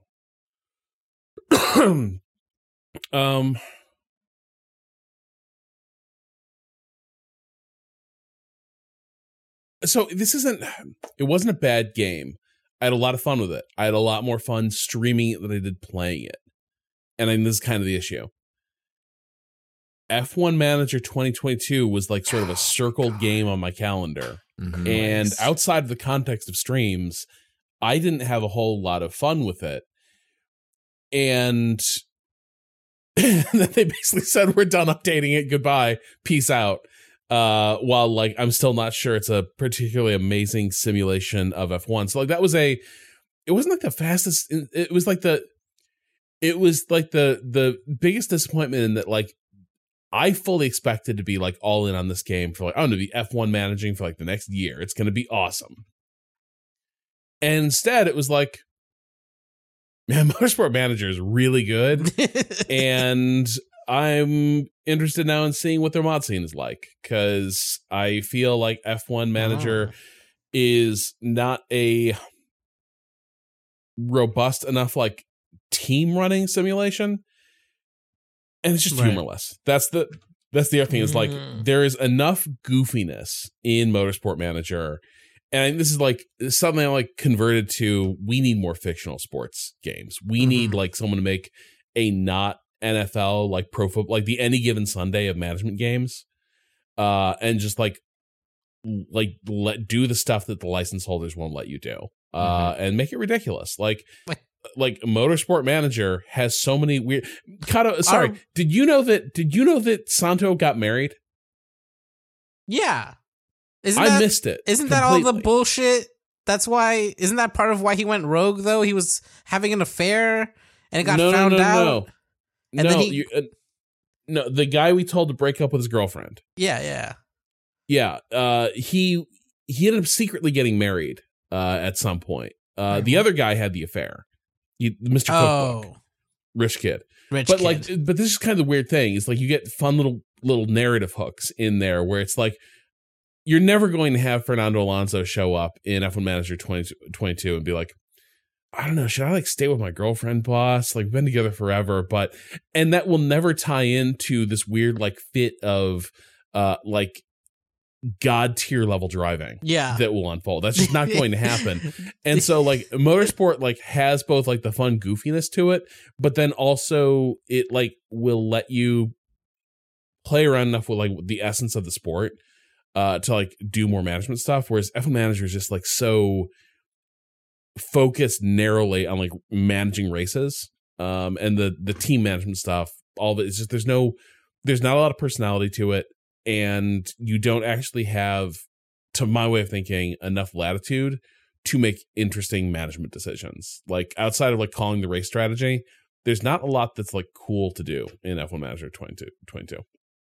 It's more of a straight sim of like sort of kind of, like, but not, right? Think about all those buildings that was just like, this building will generate like $5,000 a day in magic revenue. And I'm like, how? The weird thing is the economics at once were like more fantastical in Motorsport Manager, but also like kind of more grounded, where it was like, no, like investment, like most of these things are going to lose you money. Right.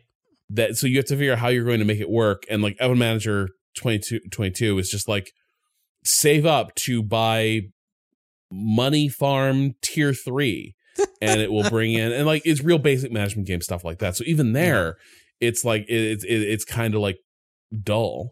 But yeah, so that's probably me. It's not quite like a full nope, turn around and leave, but it was I expected this to be like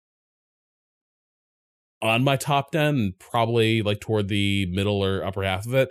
Ended up being a game that I was like walking away from after like no time at all. Did it sell poorly? Is that why the support was dropped as early as it has? Or no, my suspicion is it is so like Frontier has a lot of plates they're spinning right now. Like I do know that they bought the Chaos Gate folks, right? Was that the one studio they bought? I thought I saw something about their sales being down. I'm remembering some sort of headline in my head, but I might be wrong on that. But like there's a lot of plates they're spinning, but I think the other thing is like if it's F1 Manager 2022, that does imply that like maybe the license came Frontier's with, like, share price dives 40% following disappointing F1 Manager 2022 sales. The company's latest game underperformed during the key shopping season, as did its older games. So yeah, I guess that might have some something to but then they also like and that's the thing. It's like I think the audience is there for that. I just don't think they effectively created something that's going to get people fired up about that. And maybe, they cut support because they're already moving on to, we just need to focus on the 23 edition and like try to right the ship. But once you kind of like leave a management game in kind of a patchy state where like the on field or on track action doesn't quite feel right, that also makes it's going to be a harder pitch the next time around. Well, I say that, but then again, Madden has fucked up errors every year, and everyone's like, man, I can't believe they won't fix this. We really need to stop buying these games, and everyone just buys them. So who knows? Yeah. But yeah. God, my kingdom for a football one of these. Bring back front page sports. I mean, I know there's they make a football one of these. Football Manager. You son of a bitch. Fuck you. That's what it's called. Go lay down. This is America. Yeah, and I mean, yes, I would play one of those if it was a bunch of fictional things, but let's not pretend the license isn't part of the appeal, even if it would end up. But I'll say this, Patrick. You know what's more fun about like if you make it fake, but it's like basically the real thing. Everything's just like the. Also, can't the mods just modders will just fix it for you, right? Well, also, sort of situation.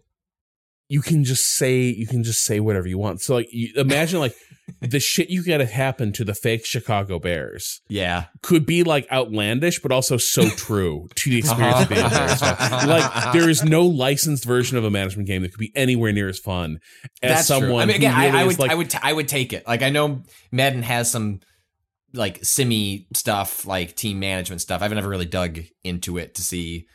That is something that you and I should investigate to see if that like what level of that would still be interesting. Although I think I saw a headline today. It was like Madden locking people out, Madden breaking people's franchise save data. Madden's in a bad state. I don't know what's going on, but I saw somebody retweet this tweet just now. Actually, if Madden 23 is a love letter to John Madden, they must have hated that motherfucker.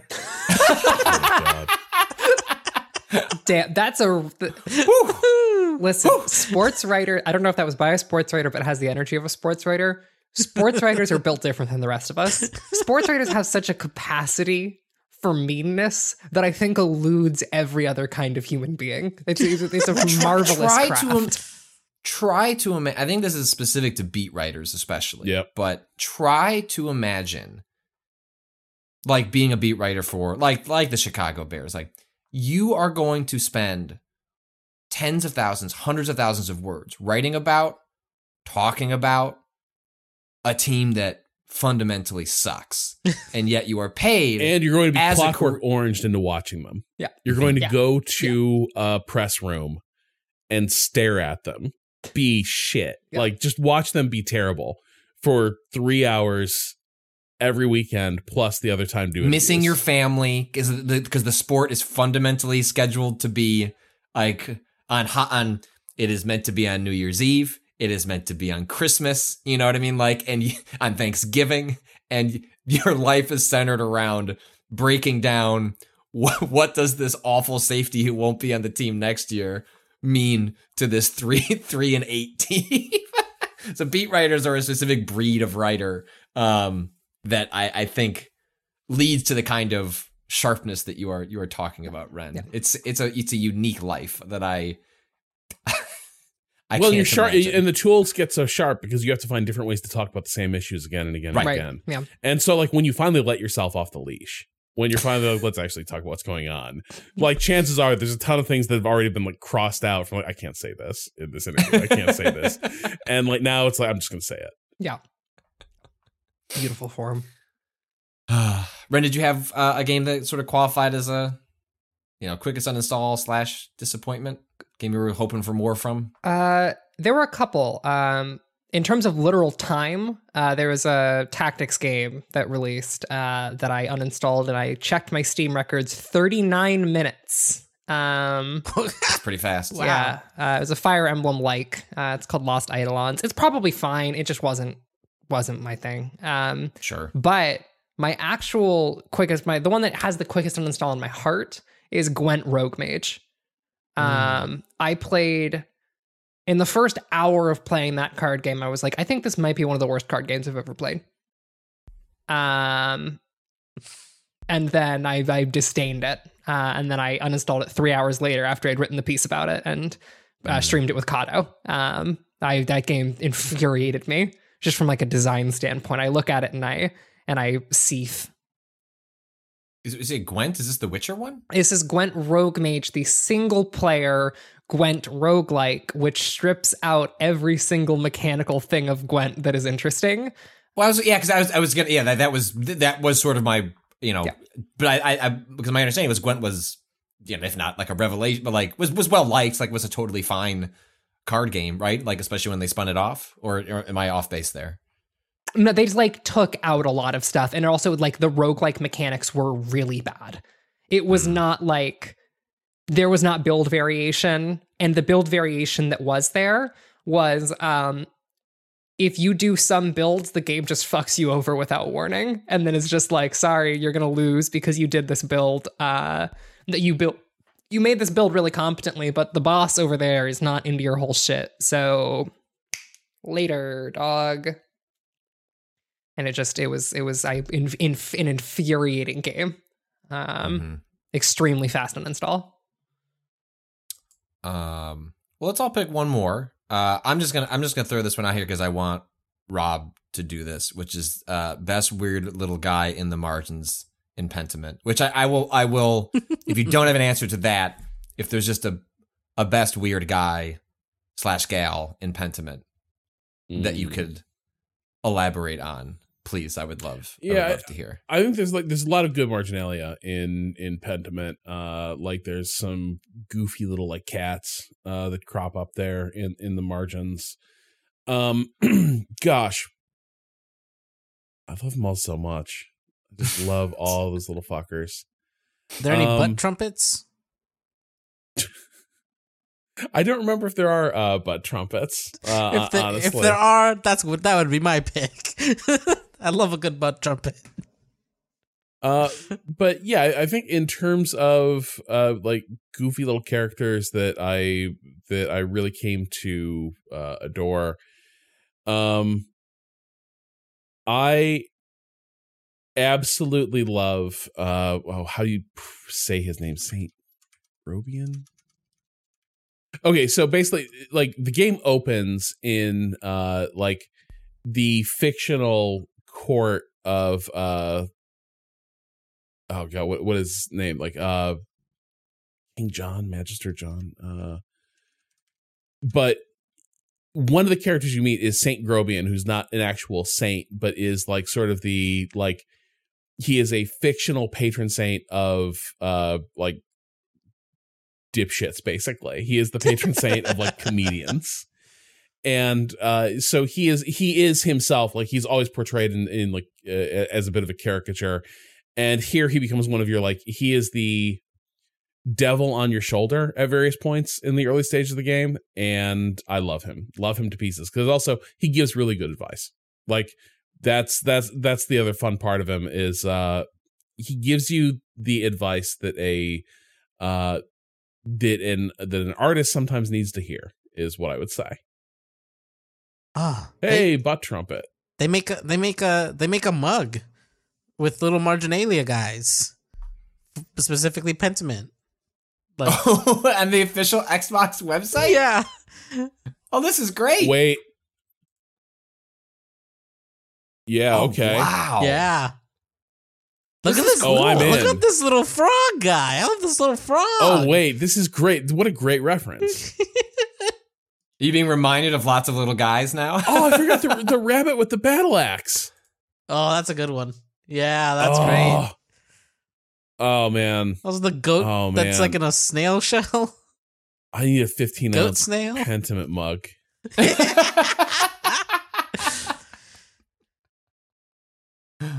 at the little trading cards, too. Even Microsoft can't get stuff printed all the way up to the lip. No one can. All right, let me look at these guys. I'm gonna pull one from this cup. Oh yeah, that I've got cards. Yeah, I've got it. There's an ibex on here who is oh yeah. Look at that guy. I am obsessed with this guy. Yes, the smile. The smile with the little snaggletooth. Oh, that's very good. Look at Thriving. him. Thriving. Oh, they printed, hold on, they have a whole blanket of these guys. They have a blanket. Wait, what? A fleece blanket. Sorry. How many dollars, Kato? How many dollars, Ricardo Contreras? $45.99. That's not bad for something there's like no way that. that's a good blanket. No, but look at the little guys on it. There's a fucking worm with like That's a really good feathered blanket. wings. There's a skeleton with a crown. There's a goat in a snail shell. So good. These are so good. Also, there's this weird diamond I shaped just fucker. want to buy this for Ren. Oh my god! I'm sorry, what in the fuck is that? Oh. It's a $65 Halo Infinite Sherpa blanket that has the cover to Halo Infinite with the giant logo on it. It's only 50 by 60, and don't worry, Ren, if you're saying that's not big enough. It's not big enough. I need a bigger Sherpa blanket, Patrick. Like, what if it's really cold and the heat goes out? Well, don't worry. You can also get this one, which is a $100 60 by 80 Halo Infinite Sherpa blanket. That one's for lovers. Who knows what you could get up to under this, Master Chief? Fuck.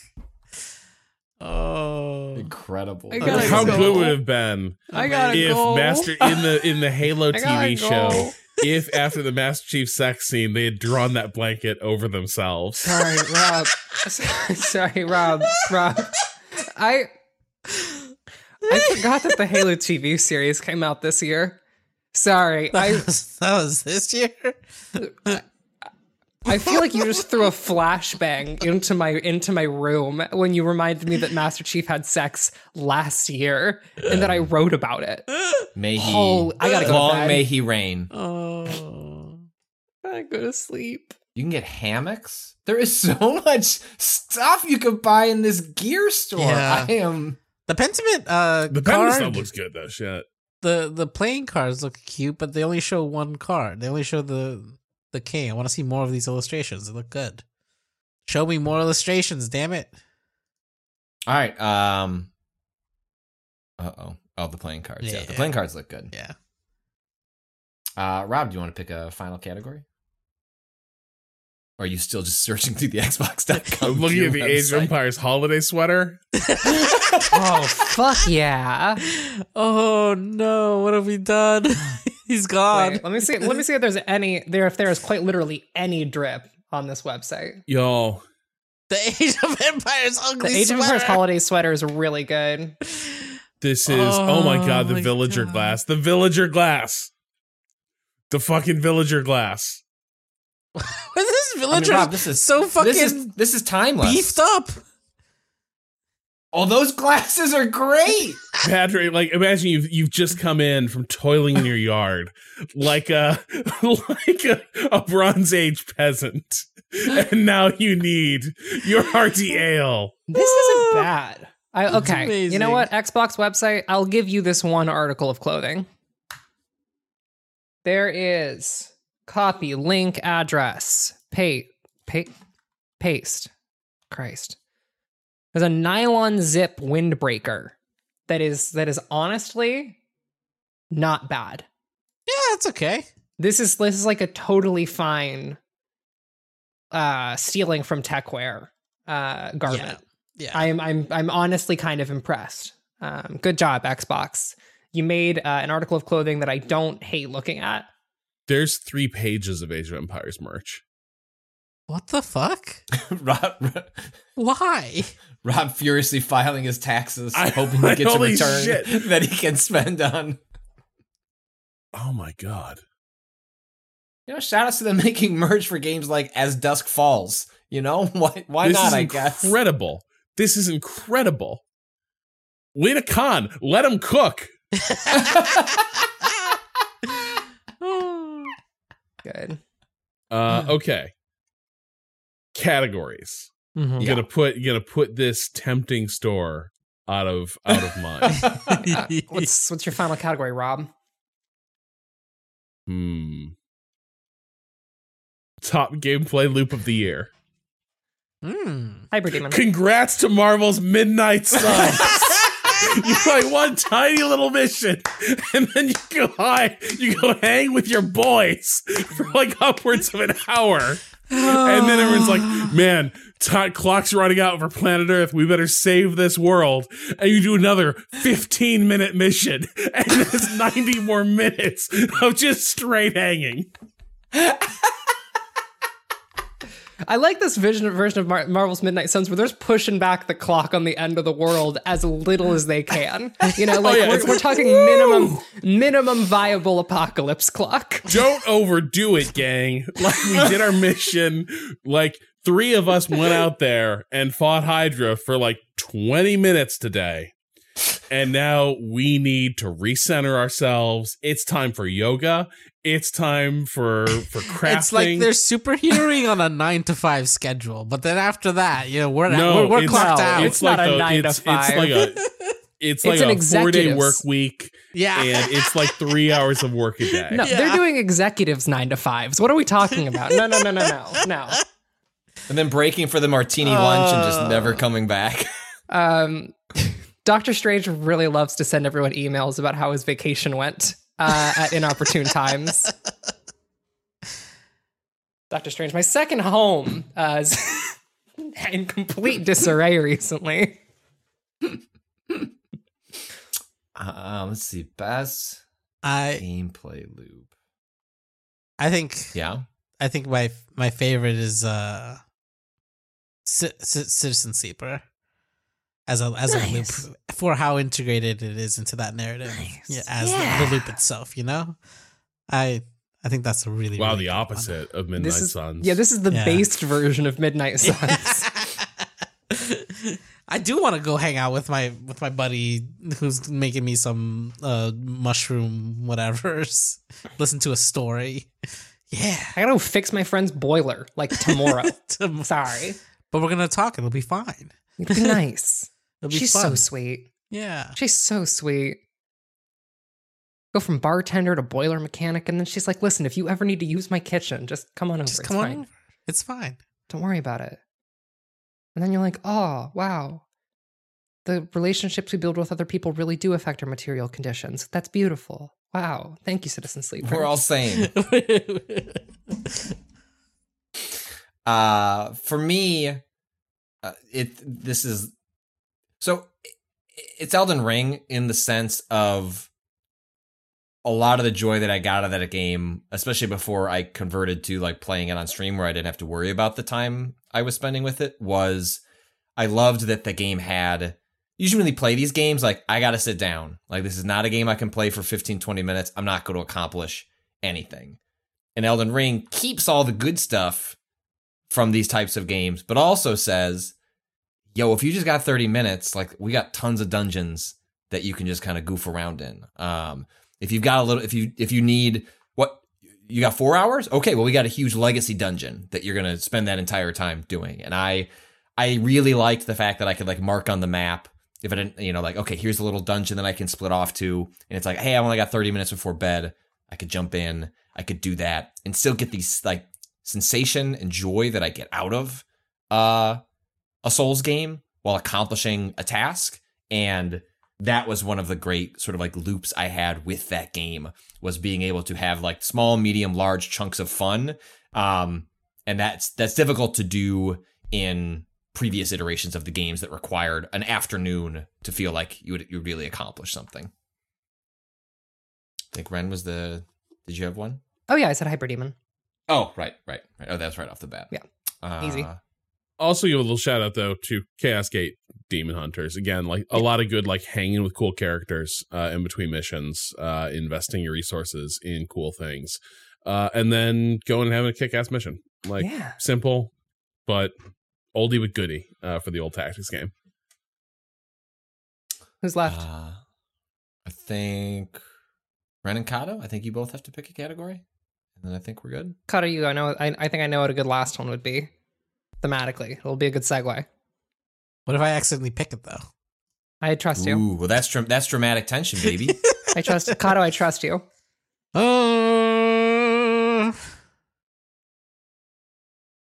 That's kind of already did that.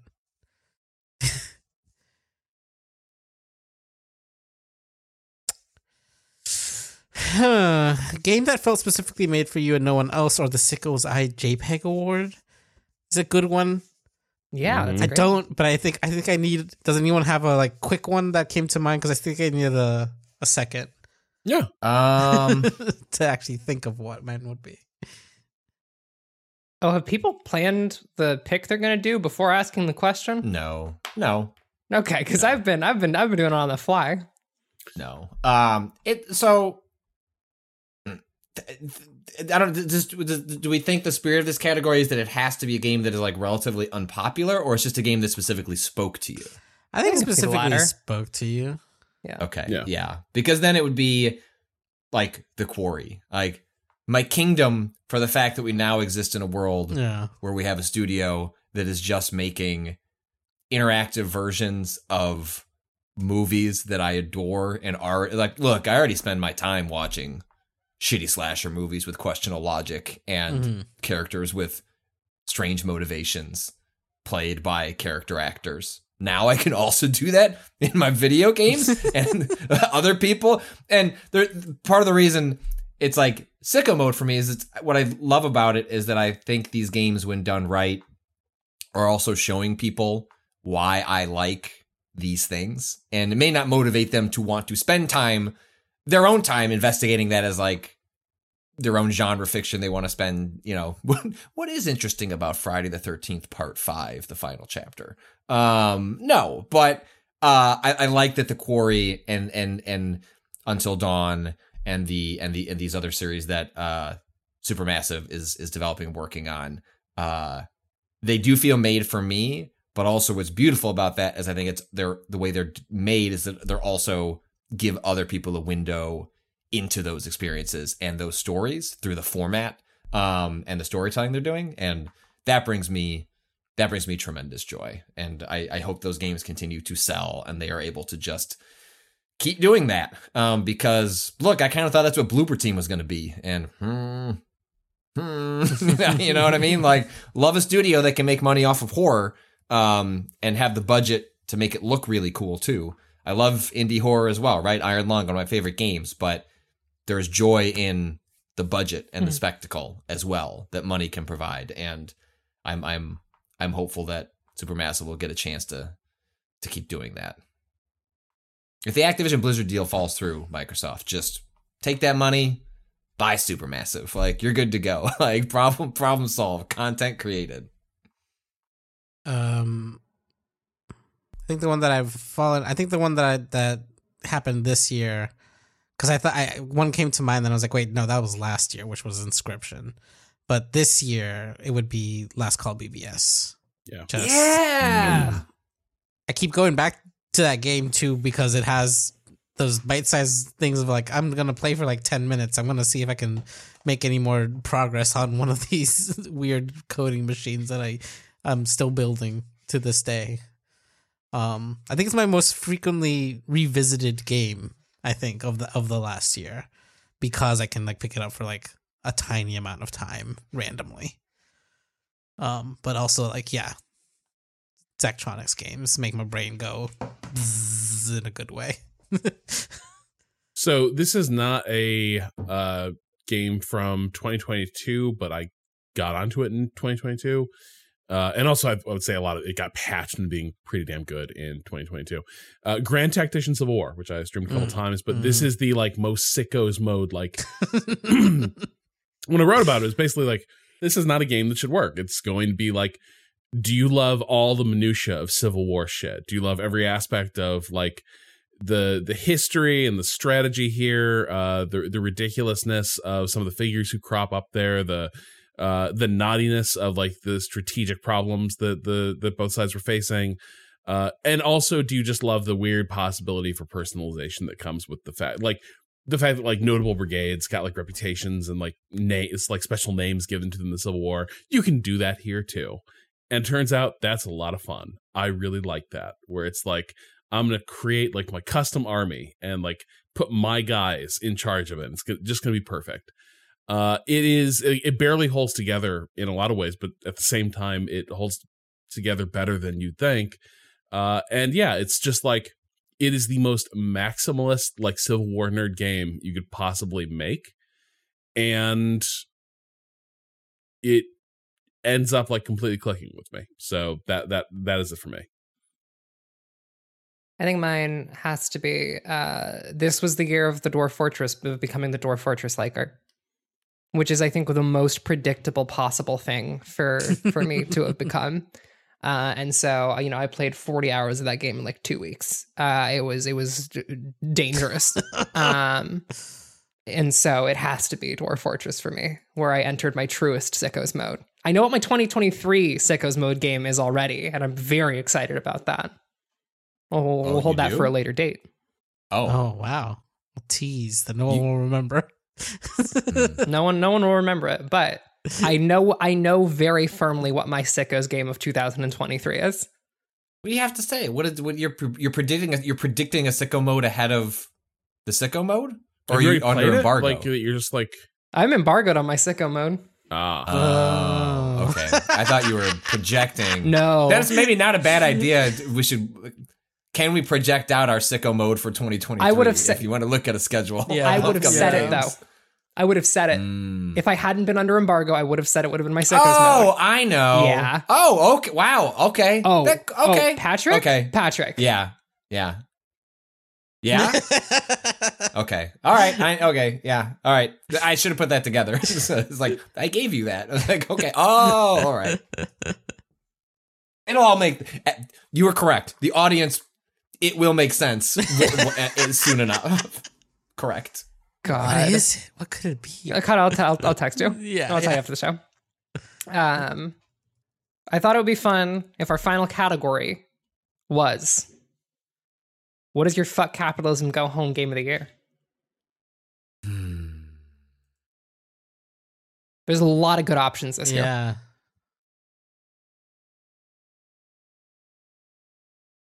It could be a fuck capitalism game. It could be a go home game. What does a go home game entail? A go home game to me is just like, I mean, that is your like, this is the game I vibe with, right? This is my, I don't want to deal with work right now. This is I'm going home.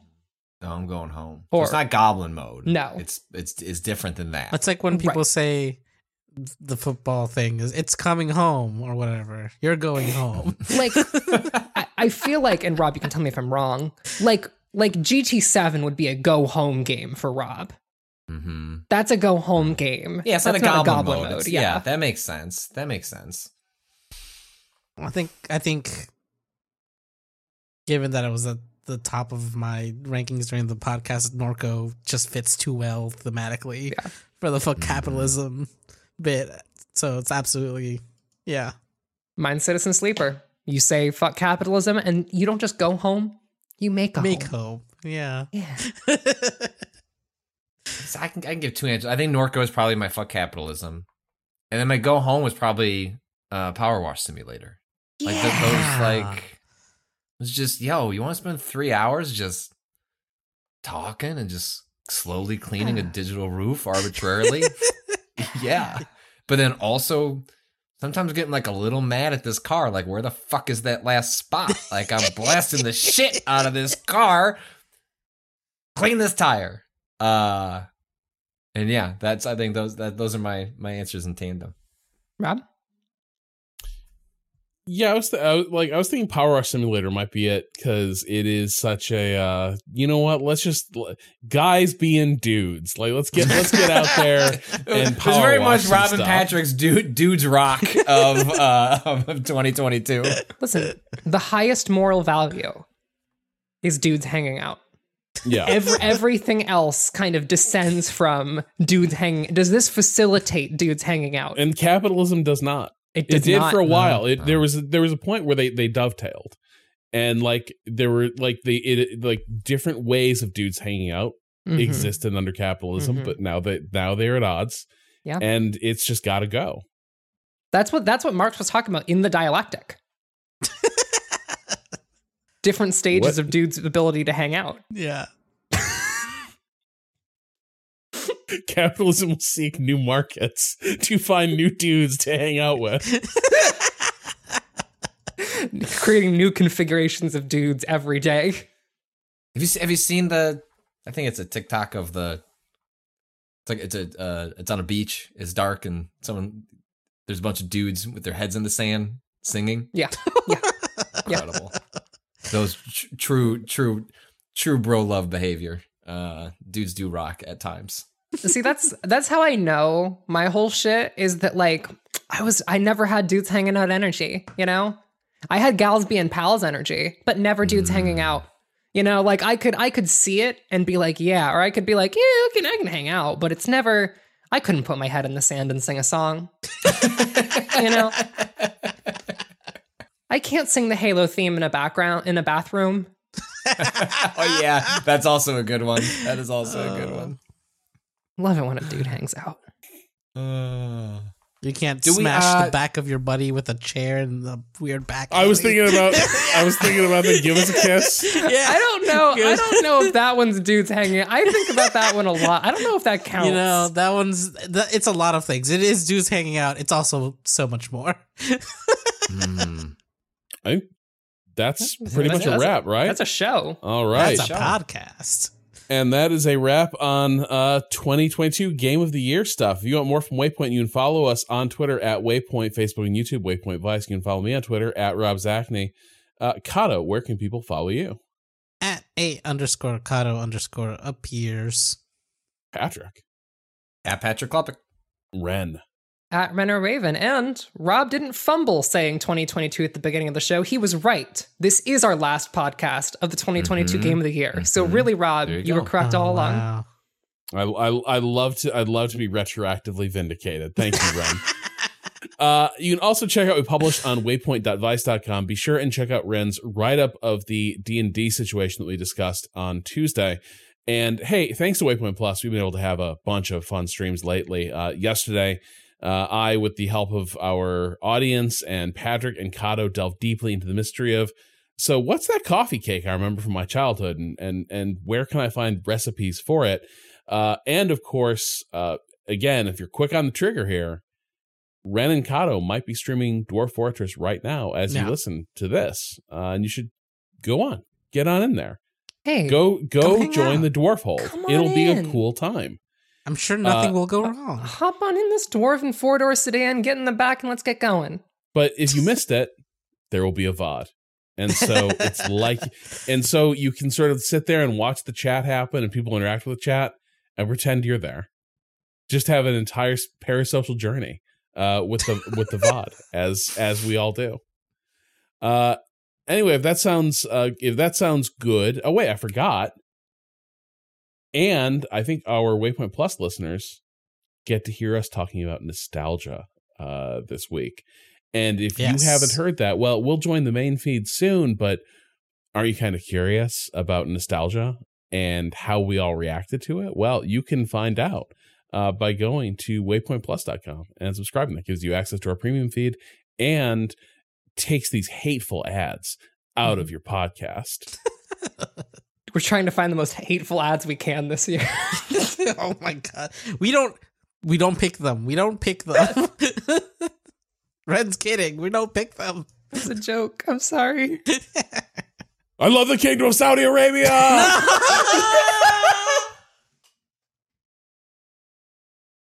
Anyway, if you want to go beyond showing support for Waypoint, but graduate to zeal, go to waypointgeneralstore.com and Rob buy can finally some watch of our wrestling. fine Waypoint merch. Our theme music is by Bowen. The track is Miss You off the EP Pal Machine. Learn more at waypoint.zone/BOEN. For now, we are calling time on this week. We will talk to you again, not on Tuesday, because Monday is off. We're going to be on holiday. And for those of you who have the day off, we hope you have a good Martin Luther King break. We'll be back on, we'll certainly be back on Friday with an episode of Waypoint Radio. We should probably Maybe a little sports pod.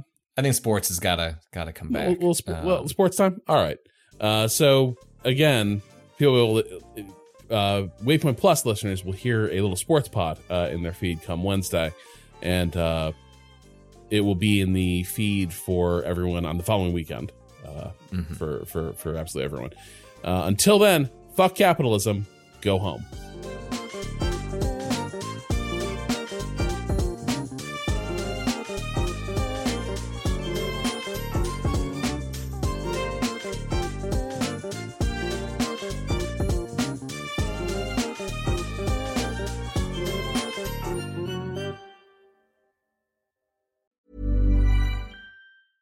When it comes to your finances, you think you've done it all. You've saved, you've researched, and you've invested all that you can.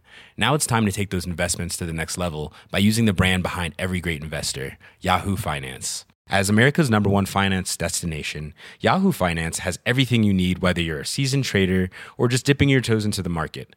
Join the millions of investors who trust Yahoo Finance to guide them on their financial journey. For comprehensive financial news and analysis, visit yahoofinance.com. The #1 financial destination, yahoofinance.com.